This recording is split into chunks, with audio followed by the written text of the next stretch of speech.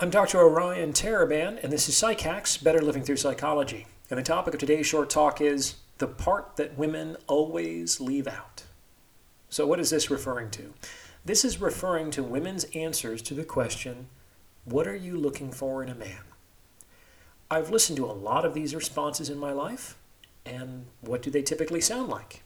I want someone kind, someone who makes me feel safe, someone who's emotionally supportive, someone who wants a family, someone honest and loyal, and a committed equal partner.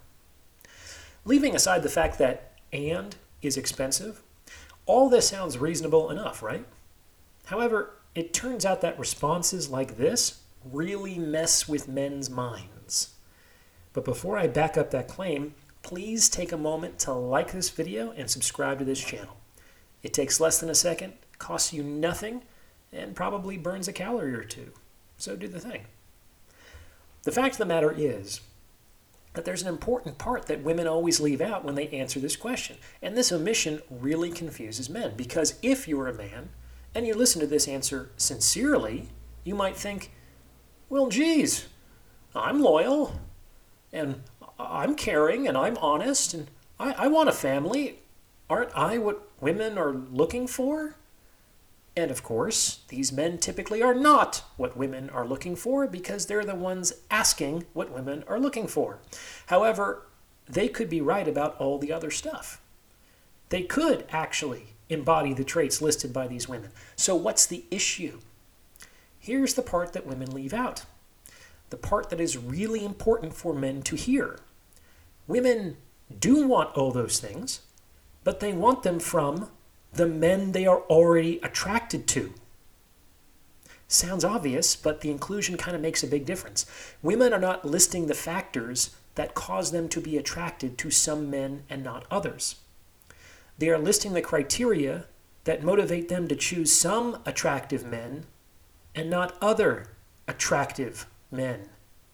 They assume attraction and maybe believe it's socially unacceptable to say so explicitly, but there it is. And this understanding has two really important consequences. First, it should drive home that female attraction is not based on the things that women explicitly list as criteria in partner selection.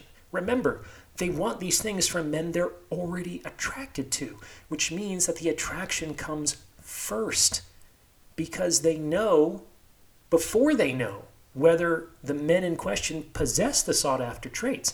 Almost every woman has had a sexual relationship with at least one man who has not been loyal, or kind, or emotionally supportive, or family-oriented, or any of the things they claim they're looking for in men. And why is that?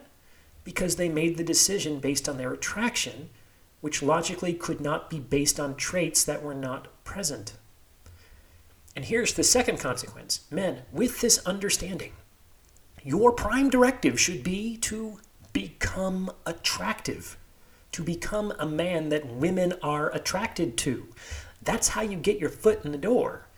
And the good news is that most of the things that actually relate to female attraction are things that you can learn and develop. These are things like being physically fit, knowing how to dress, learning the art of charming conversation, choosing a life mission, attaining success, and picking up some game. These are things that women respond to. And these are also all skills that you can learn. And they all benefit you directly, with the indirect benefit of additionally making you more attractive to women. So what's the holdup, gents? And that's what I have for you today. If you like this, be sure to check out my playlists on similar topics and let me know what you think in the comments below. Thanks for listening.